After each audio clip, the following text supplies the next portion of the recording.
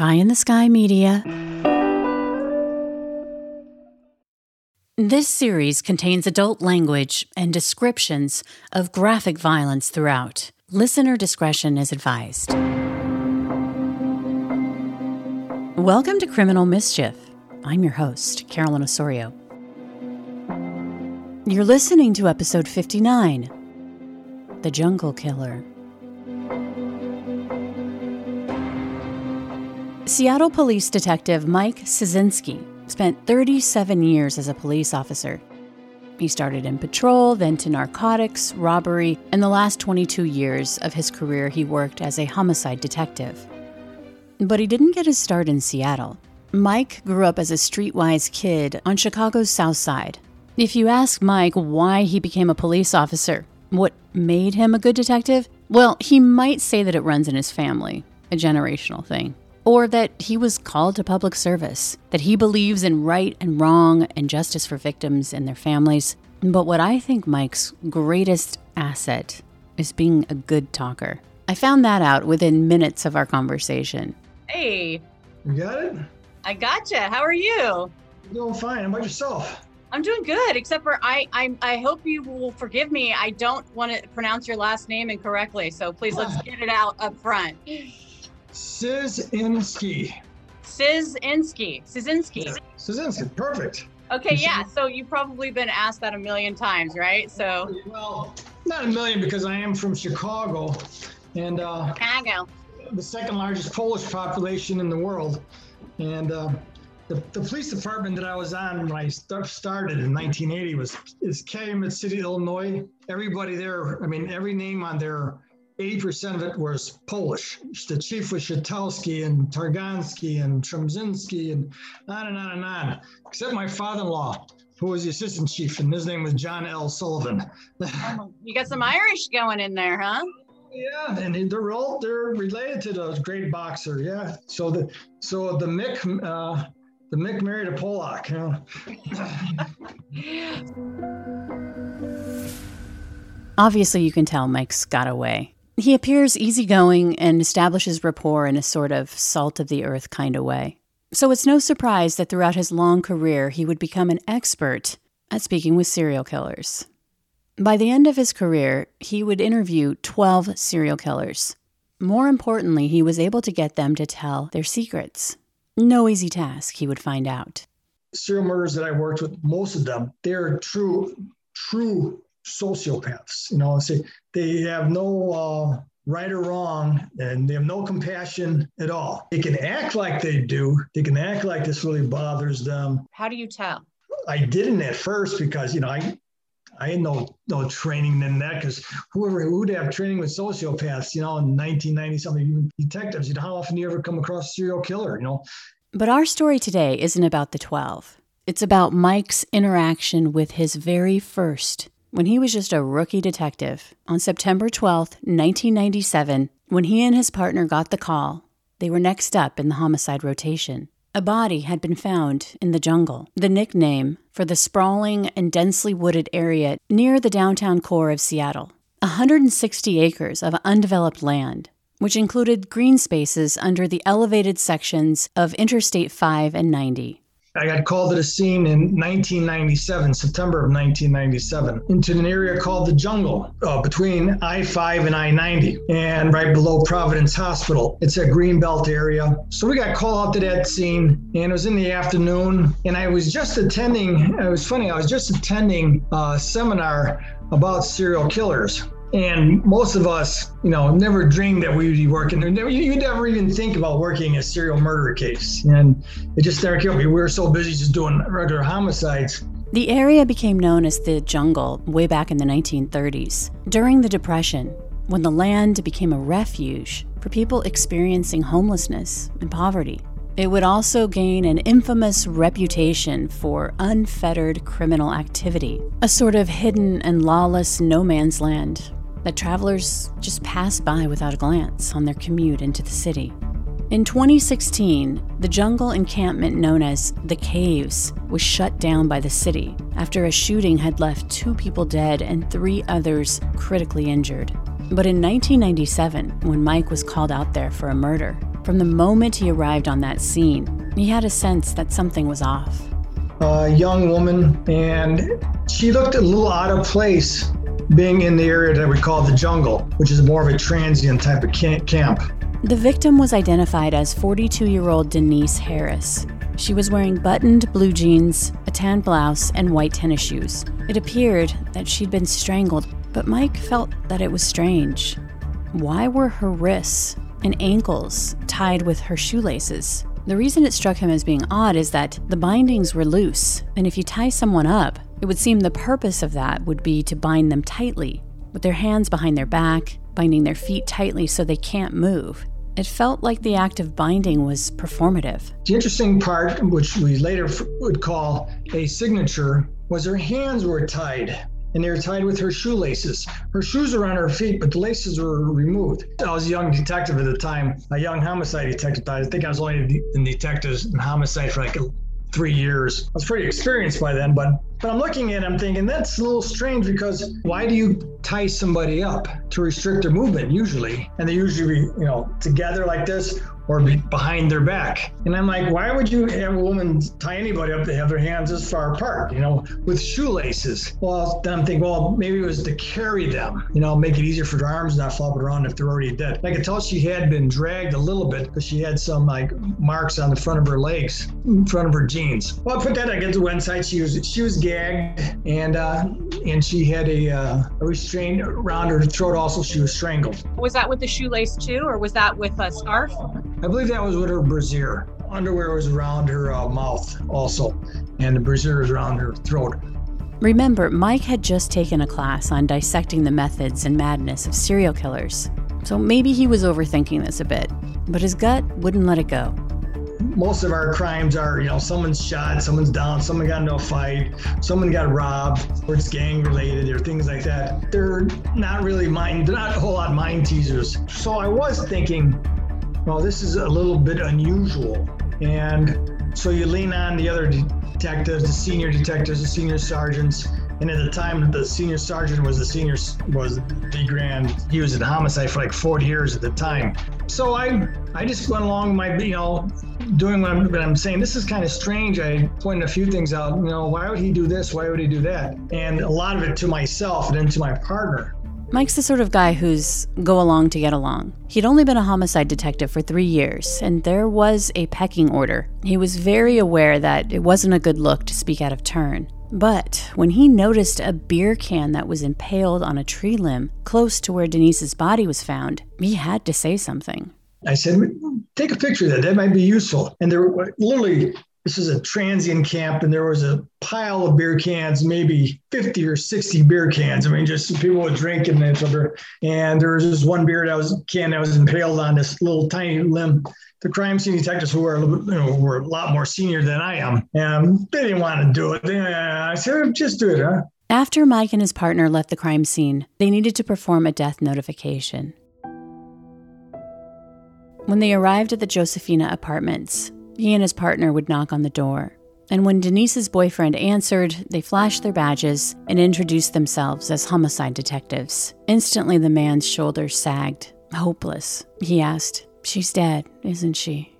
The investigators were invited inside, and that's where they learned that Denise had been a preschool teacher in Pasadena, California. She'd hit a rough patch and had struggled with drugs and alcohol. The pair had moved to Seattle for a fresh start, but their relationship had been on again, off again. Mike asked the boyfriend where Denise had been the night she was murdered. He shared the names of a couple of bars on First Avenue where he thought she might have gone, but he didn't know. Obviously, the boyfriend is going to be looked at as a suspect, but between his rock-solid alibi and demeanor, they knew that there was just no way that he could or would murder Denise, that he was deeply in love with her and was devastated by her death. But Mike and his partner did check out the information that the boyfriend had given them, those bars that he thought she might have gone to. They interviewed the bartenders and some other folks, but nothing of substance surfaced. No leads or tips came from canvassing the area. And in the meantime, Mike kept thinking about the shoelaces and the way that they'd been loosely tied around her wrists and her ankles. What was the purpose of that? Why didn't she have any defensive wounds?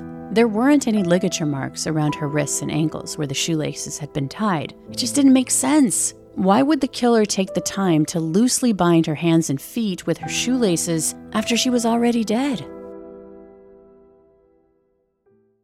Roughly 4 months after Denise was murdered, the body of another woman would be discovered a half a mile away from where Denise's body was found in the jungle. The woman's name was Olivia Smith. She was 27 years old, and she was found curled up at the bottom of an outdoor stairwell of a business. Her throat had been slashed. She'd also been stabbed in the chest and buttocks. On the surface, the murders didn't appear similar. Olivia had been killed with a knife, while Denise had been strangled. But there was one very small detail that caught Mike's attention. One of Olivia's shoes had been found lying next to her, and the laces on those shoes had been partially pulled out. Sadly, just as in Denise's investigation, no suspects or leads panned out. A month after Olivia was found murdered, the skeletal remains of another woman were discovered, again about a half a mile away from the jungle. The remains would later be identified as 34-year-old Antoinette Jones.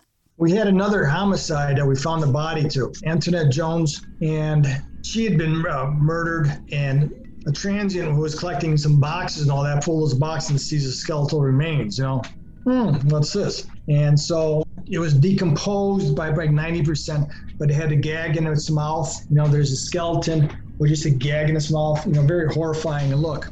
An autopsy would reveal that Antoinette had been murdered roughly 3 months before her remains were found. Antoinette's hyoid bone was broken, which meant she was most likely strangled. And it was odd because a shoelace was found tied around her neck, although she'd been strangled by a belt. And just like in the Denise Harris murder, her hands and ankles had been bound with a shoelace as well. Olivia's and Antoinette's cases had been assigned to other detectives, but that didn't mean investigators didn't compare notes. The shoelaces were a very specific detail, but the fact that they were all murdered within a half-mile radius was something they looked at. And Mike still couldn't let go of the idea that the shoelaces just didn't make sense. He wondered if this was some kind of signature of a serial killer in Seattle, but he didn't tell that to too many people. I mean, that was just a theory, and here he was, just 3 years on the job. He didn't want to appear like he was getting too big for his britches, that he'd taken one class on serial killers and now thought he was the expert. So he kept his head down and just continued to work Denise's case, unfortunately without much progress. So, a couple of months after Antoinette's remains had been found in April of 1998, Mike got a collect call from an inmate named Dwayne Lee Harris, who said he wanted to speak with him, that he had some information about Denise's murder. You have a collect call from the King County Jail. Do you wish to accept? Yeah, okay. And if somebody wants to rat out somebody else, or someone's looking to get out of jail, something like that. Or some of them are my informants who end up getting in jail. Well, this time though, it was guy leaves a message for me. It's Dwayne, says his name is Dwayne Lee Harris. Well, he calls me like 5 or 6 times. I think I was working another case by then also. So then when I talked to him, he says, hey, I know who killed that girl up in the jungle. And I know things no one else knows. So you get me out of jail and I'll help you catch the guy. Yeah, right. You didn't have a prior relationship with him? No, not at all. And he was in jail for a robbery that happened, and I believe it was in Kent. An armed robbery. And I get this a lot though, people calling up and, they want to help me, solve some other crime, just get them out of jail right now. Yeah, right. Yeah. I don't think that's going to be happening, pal. Mike explains that he's learned the hard way to be skeptical of calls from inmates in a county jail, because more often than not, the person is calling because they are looking for some excitement, that they really don't have any viable information. People don't realize this. It's unbelievably boring in county jail because they don't have a job. It's noisy, it's loud, it stinks. It's very transient. Prisons aren't like that. Prisons, this is, they're there for long terms. They have a job. They go to school. They have a regular schedule. They have their own room. They have a television. They have things like that. In county jail, they look forward to eating. That's why they all get fat when they're in the county jail. There's no exercise. There's no more weights and that type of stuff in county jails. There's none of that. They're lucky they get 45 minutes. And if they're a bad boy, if they're ultra brisk, and they wear white suits, they get out maybe 45 minutes every other day to do some exercise. But Dwayne Lee Harris, whose nickname was Chilly Willy, was persistent. He kept calling, and Mike kept ignoring his calls until Chilly upped the ante. He goes, "You never found her purse, did you?" And that kind of rang some bells to me because no, I didn't find any purse. That detail had not been released to the public. Suddenly, Chilly had Mike's attention, and he promised that he had more information to give, that he could lead the detective to the real killer. Mike was more than curious now about this Chilly. Maybe he did know something. So he and his partner requisitioned a police van and drove the 25 miles out to the county lockup to check Chilly out of jail. Chilly said their first stop was the jungle. I meet him for the first time, and he's a big guy. I'm pretty big myself, I'm 6 feet. He's like 6'2". He had a couple little teardrop tattoos on the side of his face. For some gangs, it's a murder for every teardrop you have. They weren't taking any chances with Chilly Willy. They made sure he had leg shackles on him with one of those big belts with his hands cuffed to his sides. When they got to the jungle, it was slow going, but right away, it became obvious that Chilly knew things. Remember that beer can that had been impaled into the tree? The one that Mike was insistent that they take a picture of? Heavy foliage. He brings us to about where she was, within, 15 yards or something. He says, yeah, her head was pointing this way, her feet were pointed that way, and he goes like this with his face. And she had a sting in her mouth was like this. Well, that was the gag, that's what it was. He goes, matter of fact, there was a tree over here, because I stood up and I hit my head and I, said, God, he swore, there was a beer can impaled on that limb. And so I knew that this guy was out there. Now, I'm not sure if he was involved. He said he was with a guy and the guy came and showed him. Okay, but he positioned the body exactly how she was and how she was gagged, and none of that was in the newspaper at all. Mike was trying to suss out Chilly's endgame. Of course, just because he knew things didn't mean that he was Denise's killer. And the thing about Chilly is that he was constantly lying, but he'd also sprinkle in some truth between those lies. He was looking for a way to get out of jail, and he was trying to play me. But there's no way in heck I was going to allow that. But after a while, you let these guys start to play you, and what they think they're playing you. But I was leery of him, because once again, he had a violent past, and he was this big, strong dude, and he was very, very easy to talk with. He would do most of the talking. A relationship was forming between Mike and Chilly, a game of cat and mouse, each of them playing a part. When Mike and his partner went to pick up Chilly at the jail, they would take field trips out to these alleged crime scenes. And each time the stakes kept ramping up, becoming more and more intense. It was a constant chess game, and it had some, it was emotional for us too. At one point, I remember I was at home and I'm checking my voice messages, because it's the holiday or something. I forgot which holiday it was. And then I told my wife, Jean, come here, you listen to my message from the serial killer, and it's Chilly. And he says on the voice message, he goes, "Hey, Mike, it's me, Chill. I guess you're not coming today because it's the holiday. Okay. Well, I'll see you Tuesday, man. Have a nice holiday." And I turned to my wife and I said, "Well, yeah, when was the last time a serial killer told you to have a nice holiday?" But that was classic Chilly, classic Chilly. Mike was beside himself. He just wondered if this was all just a waste of time. Was Chilly just working him to get out of jail? And was he falling for it? He was a good-looking young man, except minus the tattoos, but he could put on the charm, and he tried to charm us. I got along with him really well. He gave me a nickname that stuck with a couple of guys about me for years. He called me Mikey Mike. Mikey Mike, he called me Mikey Mike. Yeah, this is Chilly, and this is Chill, Mikey Mike, Mikey Mike, Mikey Mike. I'd pick up from the jail every single day for 3 weeks. Almost every day, except for like the weekends or on a Sunday. And he'd take us out to places where he said, there are bodies at, we've seen this, we've seen that. So I would just, go along with it, just take them places. And and do what we ever had to do with him. We take him to eat, and yeah, Mikey, give me this here. Give me a hamburger. And when I bring him in our office and stuff, we get our paperwork together. We sit him down there, I get him a magazine or stuff and a cigarette, and he would smoke it, and he was just so happy having a hamburger. Every time Mike was just about ready to call it quits with Chili, he'd dangle another detail, pulling him right back into his twisted games.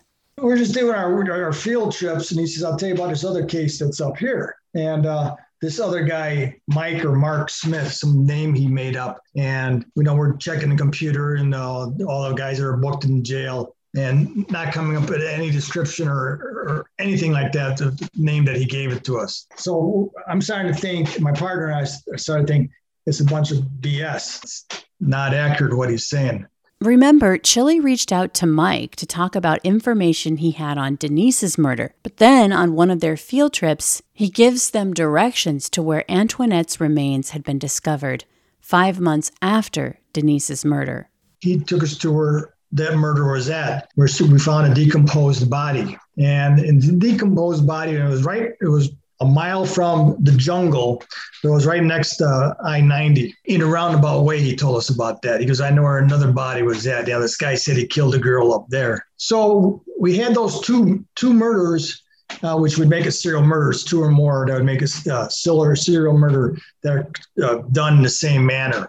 So, Chili had taken investigators to where Denise's body had been found in the jungle. He knew about the can that had been impaled into the tree limb, and he'd also brought up the fact that Denise's black purse hadn't been found at the crime scene. That fact had never been released to the media. But again, Chili isn't saying he's the one who murdered Denise and Antoinette. He's acting like he didn't do it, that he wants to genuinely help them find the real killer, this Mike or Mark Smith. He had some inconsistencies, and also not being able to locate the Mike or Mark Smith, whoever. He changed person's name a couple of times, and he kept altering the imaginary person. So I had a feeling, I didn't know, does he just want to get out of jail? He gonna try to make a move and escape, maybe try to kill us at the same time, So after all these field trips, they still didn't have anything physically tying Chili to the case. But because he knew some details that were accurate about the cases, they had to do their due diligence and run it down with Chili, the master manipulator. But they also had to move on. As homicide detectives, you were always in the rotation to take on new murder cases. And after weeks of dinking around with Chili Willie, Mike and his partner were next up on a double murder that involved a young woman who needed to be in witness protection. So Mike and his partner were charged with picking her up and taking her to a safe house when she asked if they would stop off for a bite to eat. And as they were eating, the woman just starts sharing a story about a guy who had tried to murder her. I know this one guy, man, he wanted to kill me. I was over at the motel with him and this other guy. And then all of a sudden, he wanted to have sex. He takes my clothes off. And then all of a sudden, next thing you know, he's trying to kill me. I ran out of the place buck naked. And she goes, matter of fact, and she pulls her legs out from underneath the table. And she goes, this is the first time I wore these shoes since that. And that happened a year ago. And but he tried to strangle me and stuff. And his name was Chili Willie.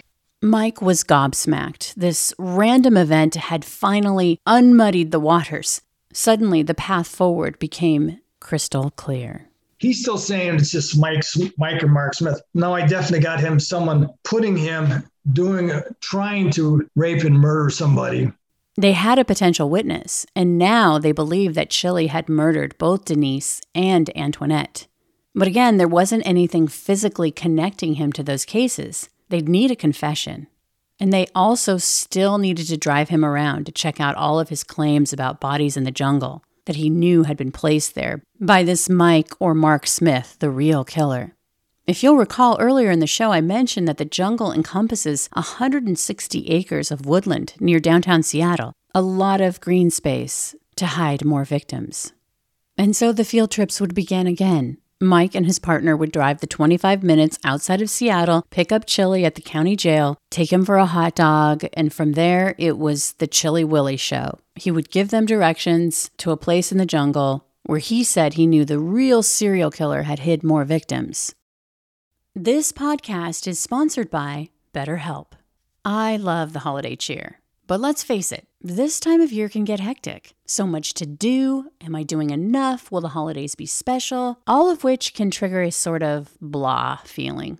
And then the anxiety comes. Which is why I've learned that therapy can be so helpful, especially this time of year. Talking to someone can be a bright spot amid all of the stress. First of all, you get positive reinforcement for what you're doing right, and you also get the tools you need to manage everything going on. In my case, it's pretty much always reinforcing the backbone to maintain those healthy boundaries. If you're thinking of starting therapy, give BetterHelp a try. And don't worry, it's so easy to get started. It's entirely online and designed to fit your schedule. You just fill out a questionnaire and they'll match you up with a licensed therapist. And you can switch therapists at any time with no additional charges. Find your bright spot this season with BetterHelp. Visit betterhelp.com/mischief, MISCHIEF today to get 10% off your first month. That's BetterHelp, HELP.com/mischief. I'm gonna let you in on something. I cannot swallow vitamins anymore. Seriously, I think it's residual trauma from 5 years of taking prenatal vitamins, those huge horse pills. So if I can get out of a vitamin, I'm going to do it, which is why I am absolutely loving everything about Dose. Basically, Dose for Your Liver is a liquid version of an organic herbal dietary supplement with ingredients like turmeric, dandelion, ginger, all of which help support a healthy liver. And if you're wondering, why just focus on the liver? Well, it's pretty important. It aids in filtration, digestion, metabolism, and gets rid of unwanted elements. No judgment.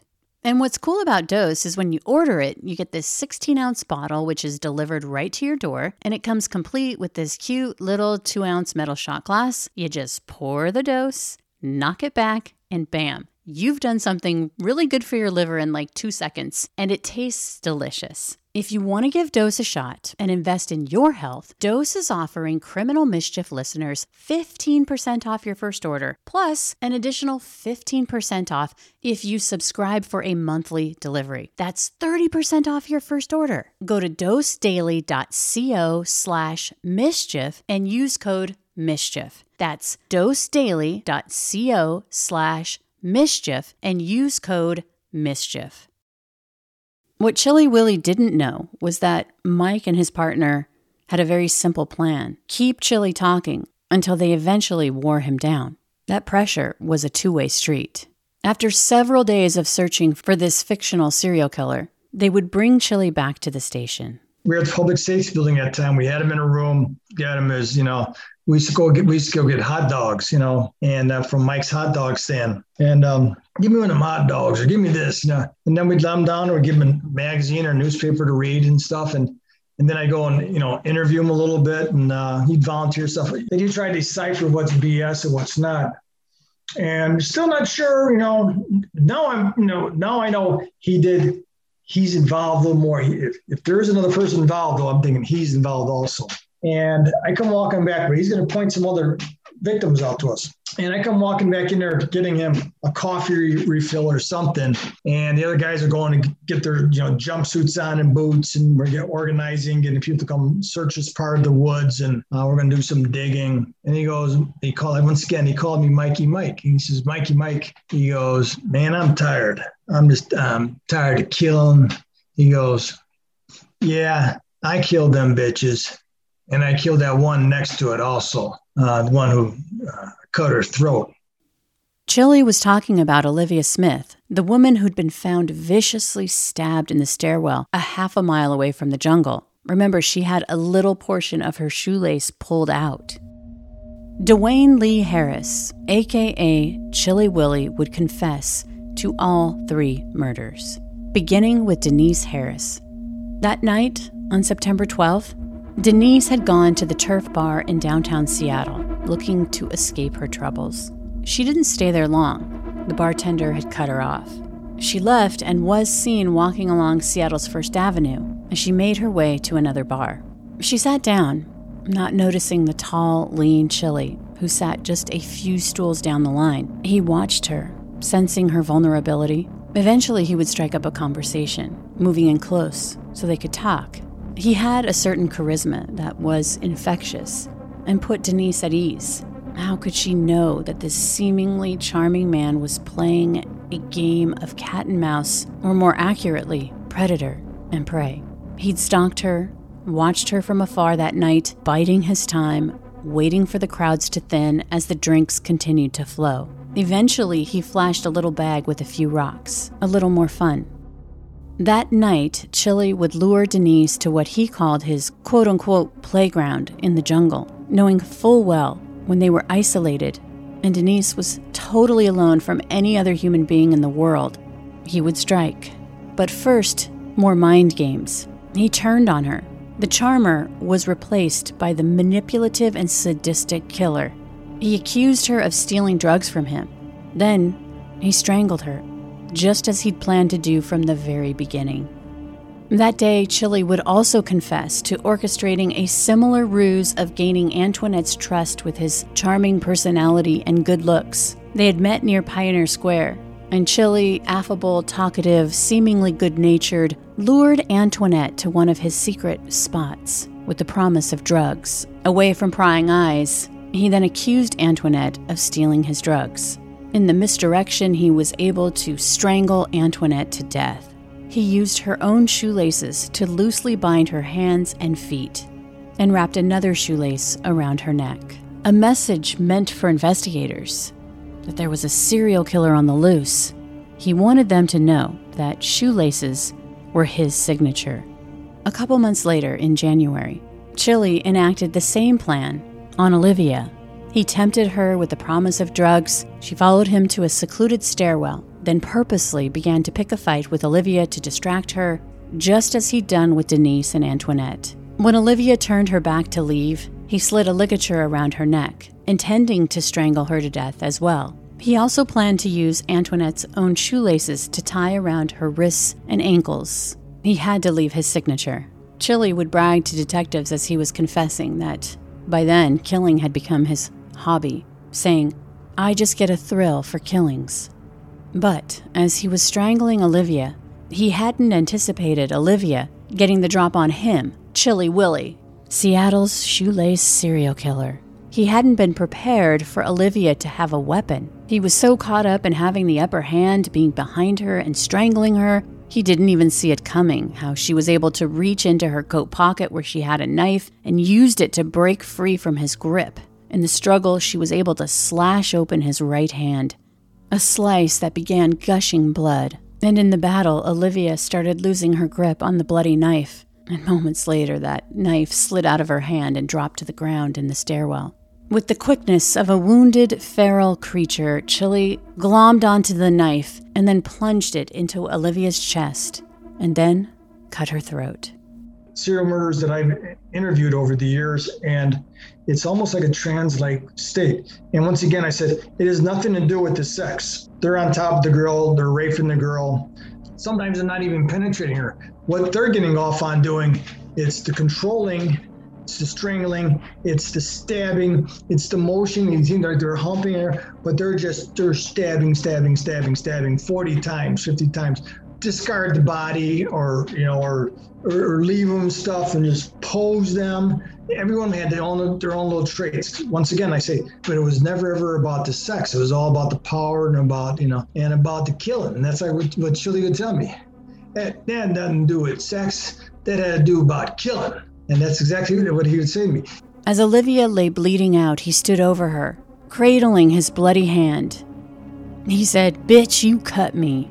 In a burst of fury, Chili repeatedly stabbed Olivia in the buttocks. She pulled her own knife out and cut his hand really bad. Then he cut her throat, and then he didn't tie her up with the shoelaces though. But we didn't know it at the time. No, we don't. Until we looked at the crime scene photos, and you seen that one of her shoes was off, and the laces were partially pulled out. Well, Chili later told us, he said it was so cold and he was losing so much blood, and he was pulling her laces out that he thought he was going to pass out. So he had to stop him. He had to leave. And that's when he left town, and he went to Vancouver, Washington, went into the hospital there, and they stitched his hand up, and then middle of the night, he scrammed from there because he thought the cops were going to come. After so much time spent driving Chili around, buying him food and cigarettes, and listening to him talk, he had finally confessed to all 3 murders. But even after the confession, it wasn't over. They still had to drive him around Seattle in that van, tromp him through the woods, shackled. But his demeanor had shifted from being furtive and telling lies, sprinkled with some truths, to being an open book. Dealing with Chili, when we were driving around, and we were still driving around in the van, he was showing us places that he said he killed other people, which was BS. He didn't. He just wanted to keep going out and playing games. And then he would start talking about the crimes, and he was there. I mean, once again, he's complete. Most of these guys I dealt with, the serial murders, were sociopaths. Complete, so I mean they have no conscience at all. I mean, they can pretend that this is bothering them or they can cry, but it's all, they have none. And he'd start talking about strangling them or doing this to them, or whatever he's doing, and his voice would get deeper like this. And she'd say, "Don't do this, man. I have a baby." He said, "Then I want to hear about your baby. You'll go tell it to Jesus down the road and stuff." And I started strangling that bitch, and her eyes were popping out and stuff. And he was there. I mean, we were driving in the van, like Chloe'd be driving, and I'd be in the backseat with the suspect, or vice versa, or with Chili. And even for his hardened homicide techs, it was chilling listening to that, and because he is actually back there. He's back doing the homicide. And I look down at his hands, and he's manipulating his hands as if he's got her around the throat, and his voice is real deep. And one of the witnesses, the one witness who survived, who got away from him, told me all of a sudden he started talking in this real deep voice. Not long after Chili had been charged with all 3 murders, he would recant his confession. During his trial, he was unruly and disrespectful. He would scream obscenities at the judge, jury, and the prosecution. He would throw stuff and shove chairs in the courtroom. However, Chili's childish attempts at getting attention would fall flat. The judge would order him to be restrained, strapped into a chair with wheels for the duration of his trial.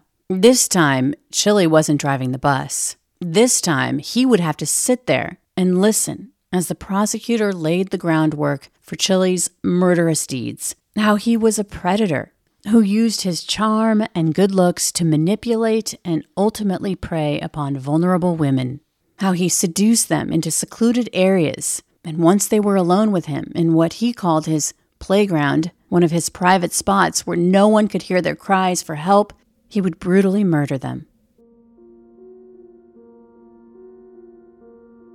After 3 days of deliberation, the jury delivered their verdict. Guilty on 3 counts of first-degree murder in the deaths of Denise Harris, Antoinette Jones, and Olivia Smith. Chili's response to being found guilty was to laugh. When 35-year-old Dwayne Lee Harris was being sentenced for 3 counts of first-degree murder, he nibbled candy as the judge imposed a 94-year sentence and said, quote, "I have never run into anyone who has shown the kind of lack of reverence for human life." Chili would respond to the sentence saying, "There's more of us," adding that his imprisonment would not keep others safe, that justice could never truly be served to his victims, as he would still be alive and have certain privileges. I'm still walking the yard, and I still got radios, TVs. I'm still gonna kick it. So let's go on with my sentence. After the trial, the King County Senior Deputy Prosecutor Jeff Baird said, quote, "I'm enormously relieved. Mr. Harris is a cunning, manipulative, intelligent, and cruel man who found an effective way to kill women and get away with it." Baird also said that the motivation for Harris's confession was for the sake of his own ego, that he wanted Seattle to recognize there was a serial killer. And in an interview after his sentencing, Dwayne Harris alluded to committing 32 other murders. As for Detective Mike Cizinski, Dwayne Lee Harris was the very first serial killer that he had ever investigated and interviewed, but he wasn't the last. He would go on to interview 11 more serial killers, and he would say the thing they have in common is that they remember every detail of their horrific crimes. And then whenever they would say things like, "Well, you're asking about a case that happened 30 years ago. I'm more experienced." I'm saying, exactly. So tell me about it. And they would tell me the color of the painting in the walls or the wallpaper, the color of the curtains, what the victim was wearing, what knife, what drawer they got the knife out of. And this 30 years later, Because they're reliving it. They relive it. That's all they do. That's all serial murderers do. They think about these cases all the time and about doing their next one. Throughout the show, Mike displayed his easygoing conversational style, and it served him well in talking to these killers. But the whole idea of compartmentalizing one's feelings when you're doing this type of work, it is possible, but Mike says it takes a toll. Well, doing all these, I think the longest one I ever had was like 11 hours. I worked a homicide case where the guy strangled this girl and then threw her down a sewer, and she was 15 years old. And it took me like 8 hours to have him take me to the site where he dumped the body down the sewer. And we're just talking, blah, blah, blah. And, we'll get together when this is all over. I'll come and visit you in Mexico or where it was. And also he got real quiet, and he goes, it's over there. And I open up a sewer cover, and there's this 15-year-old girl down there who's been dead and she's bloated. I brought him back to the station because I still haven't had a confession from him yet. Now I got to get a confession. I'm on the telephone talking to the sergeant, and then I can hear just this very light knocking, and I go to open the door. He said, I got to go to the bathroom. And I was so emotionally spent because I was his buddy. And here I just seen this 15-year-old girl, this bloated body who he strangled and threw down a sewer. And I'm having food, I'm talking, joking. And now I got to get a statement from him. I still haven't got his confession yet. I had him bring me out to the scene first because I just kept working him. And so I finally got him. And after it was all over and I got the statement from him, brought him to jail. And this was like on a Sunday, and now the precinct is full. I mean, my office is full of detectives and, and brass, lieutenants and captains running them. And my sergeant said, how you doing? And I felt like I was breaking down because I said, I'm all right, because I've been up all day and all evening with this guy, and it was very emotional and stuff. And I said, I just got to go. I got to take a break here. And I come back to my desk, and there was like a full pack of beer there. And I remember I took a bottle of beer and drinking and stuff. Then I had to get back and write up my case and get on with it, And the same thing was working with Chili. There were times where you put things in the back burner, and it's nice being around, being able to go home to your family, and you have kids because you still have a life going, even though it's a little surreal because you're working with these true demons. And like I say, it was the first serial murder I ever done. And I never thought never thought about, working a serial murder case. And then I ended up going on the cold case, and I ended up investigating like 11 of them. So after my interview with Mike, he introduced me to the actor Conrad Coates, who he met on the set of the true crime drama show Real Detectives. Conrad is the actor who played Chilly Willy. He's also known for his roles as Morgan in the Dresden Files and Degrassi, The Next Generation, as Jimmy Brooks' father. So Mike encouraged me to speak with Conrad because of how playing Chilly Willy really had an effect on him. Mike had a front row seat in that process because in a way, he'd become the conduit to what it was really like being with someone like Dwayne Lee Harris, day in and day out on those ride-alongs. There's been 2 times that this has happened in my career where I felt like I was possessed. I felt like I was taken over somehow. Like I was being guided into all of this. Conrad shares that the act of becoming Chilly Willy throughout the filming was just beyond emotionally taxing, and he explains why. He never took his eyes off of him. Like when Mike was on the scene with him, he'd look back and Chilly would always be looking at him. And somehow I knew that. This is what I mean about being possessed. So everything that I was doing I really didn't know where it was coming from. I was just doing it. And there was days where we'd finish a scene and now we're going to reposition the camera to shoot from a different angle or move on to another scene. And I would have to excuse myself from the set and find a corner somewhere. And I would just start crying. I'd have these like giant emotional releases. And then I get back up from wherever I was or pull myself out of the corner that I was stuck my face into and just like sobbing. I'm talking about uncontrollable sobbing. And then wipe my face, and then go right back onto the set. And I do it again, and I could feel this thing kind of go into me. It was the strangest thing, Caroline. I can't. Can you talk a little bit about that emotional? I don't want to make assumptions about why you would be emotional. I feel like I know it's probably a very layered reaction. I'm a big spiritualist. I'm not going to say I'm a religious person, though I was raised in a Catholic household and so forth. And I'm very aware of like when certain entities can enter into a person. I studied psychotherapy for 3 years as well. I thought I was going to do that for a minute. So I'm aware with these archetypal type of energies that can possess a person. I felt that that's what was sort of happening. Yeah, he kept coming to me in a certain dark way. And the emotional release was just a way of me protecting myself rather than embodying it and like really living in it. It was like a way of like, getting it off of me kind of thing. As he was dealing with this really toxic role he was playing, he also felt like he needed to protect the actors who were playing Chili's victims. So there would be a scene where we had to shoot where he would tie the women's laces very loosely and then chase them, right? Capture them, sort of tussle with them, and then release them. It was sort of like the game that he would play with the victims. And when we were shooting that scene, we were in a very secluded, wooded area. It was late at night. It was cold. And the woman that I had to do this one particular scene with before, I raped her,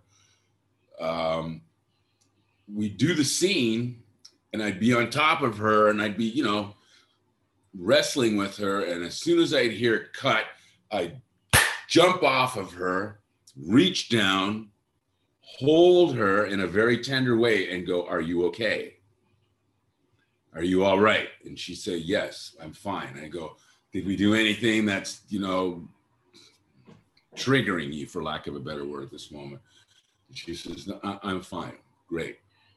We get all cleaned up and we're going to do it again because we had multiple takes. And after every single take, it was the same reaction on my part. I'd jump up, I'd hold her, I'd embrace her in some way to comfort her, to say, this is not happening to you. This is between our characters. Are you okay? Yeah. She was, incredibly grateful for that. But for me, it was just a way to kind of get back to me, for sure, like right away. It was very, it was disturbing. Like I didn't lose sleep or anything like that. It was nothing like that, but I was very aware in the moment, there was another force at play for sure. Ultimately, Conrad had to deal with the fallout of playing someone like Chili Willy. You didn't have anyone doing the same for you, so you kind of had to go off to the side to release that. Yeah. Yes, it costs. It does cost.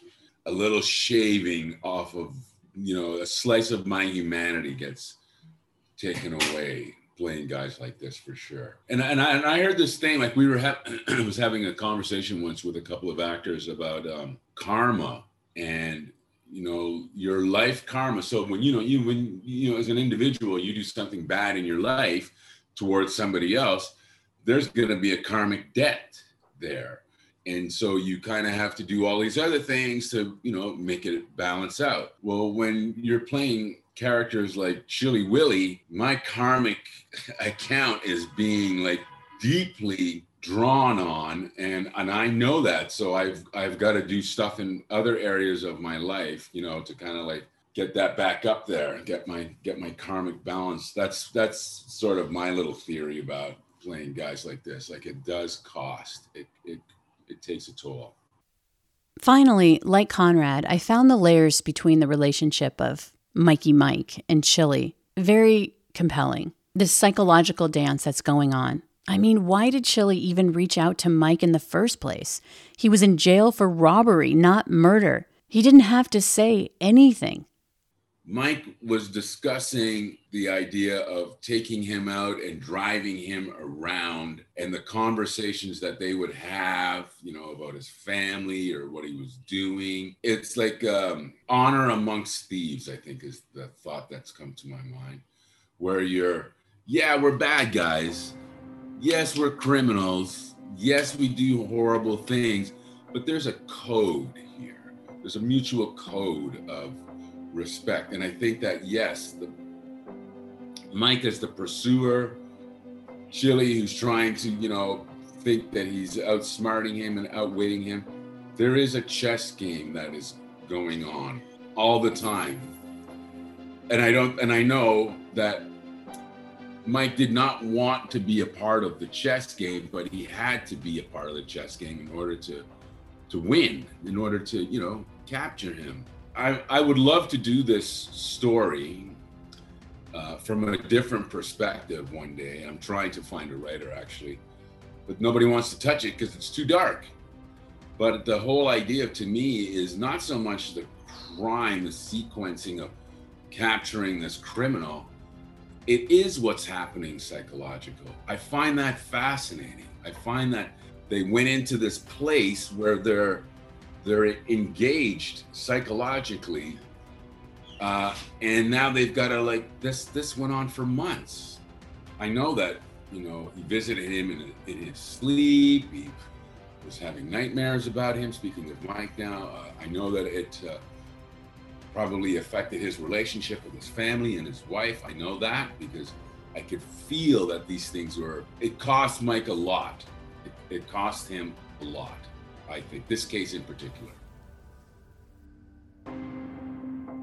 Before I let you go, I want to plug Mike Cieszynski's book, which he wrote on the case. It's called Seattle's Jungle Killer. And don't forget to stay with us for our bonus episode up next, where my co-host Brandon Morgan and I will discuss the case in more detail. And as always, thanks for listening. From Cloud 10, Criminal Mischief is a pie-in-the-sky production, recorded in the beautiful Pacific Northwest. We're produced by Brandon Morgan and myself. I'm Carolyn Osorio, your writer and host.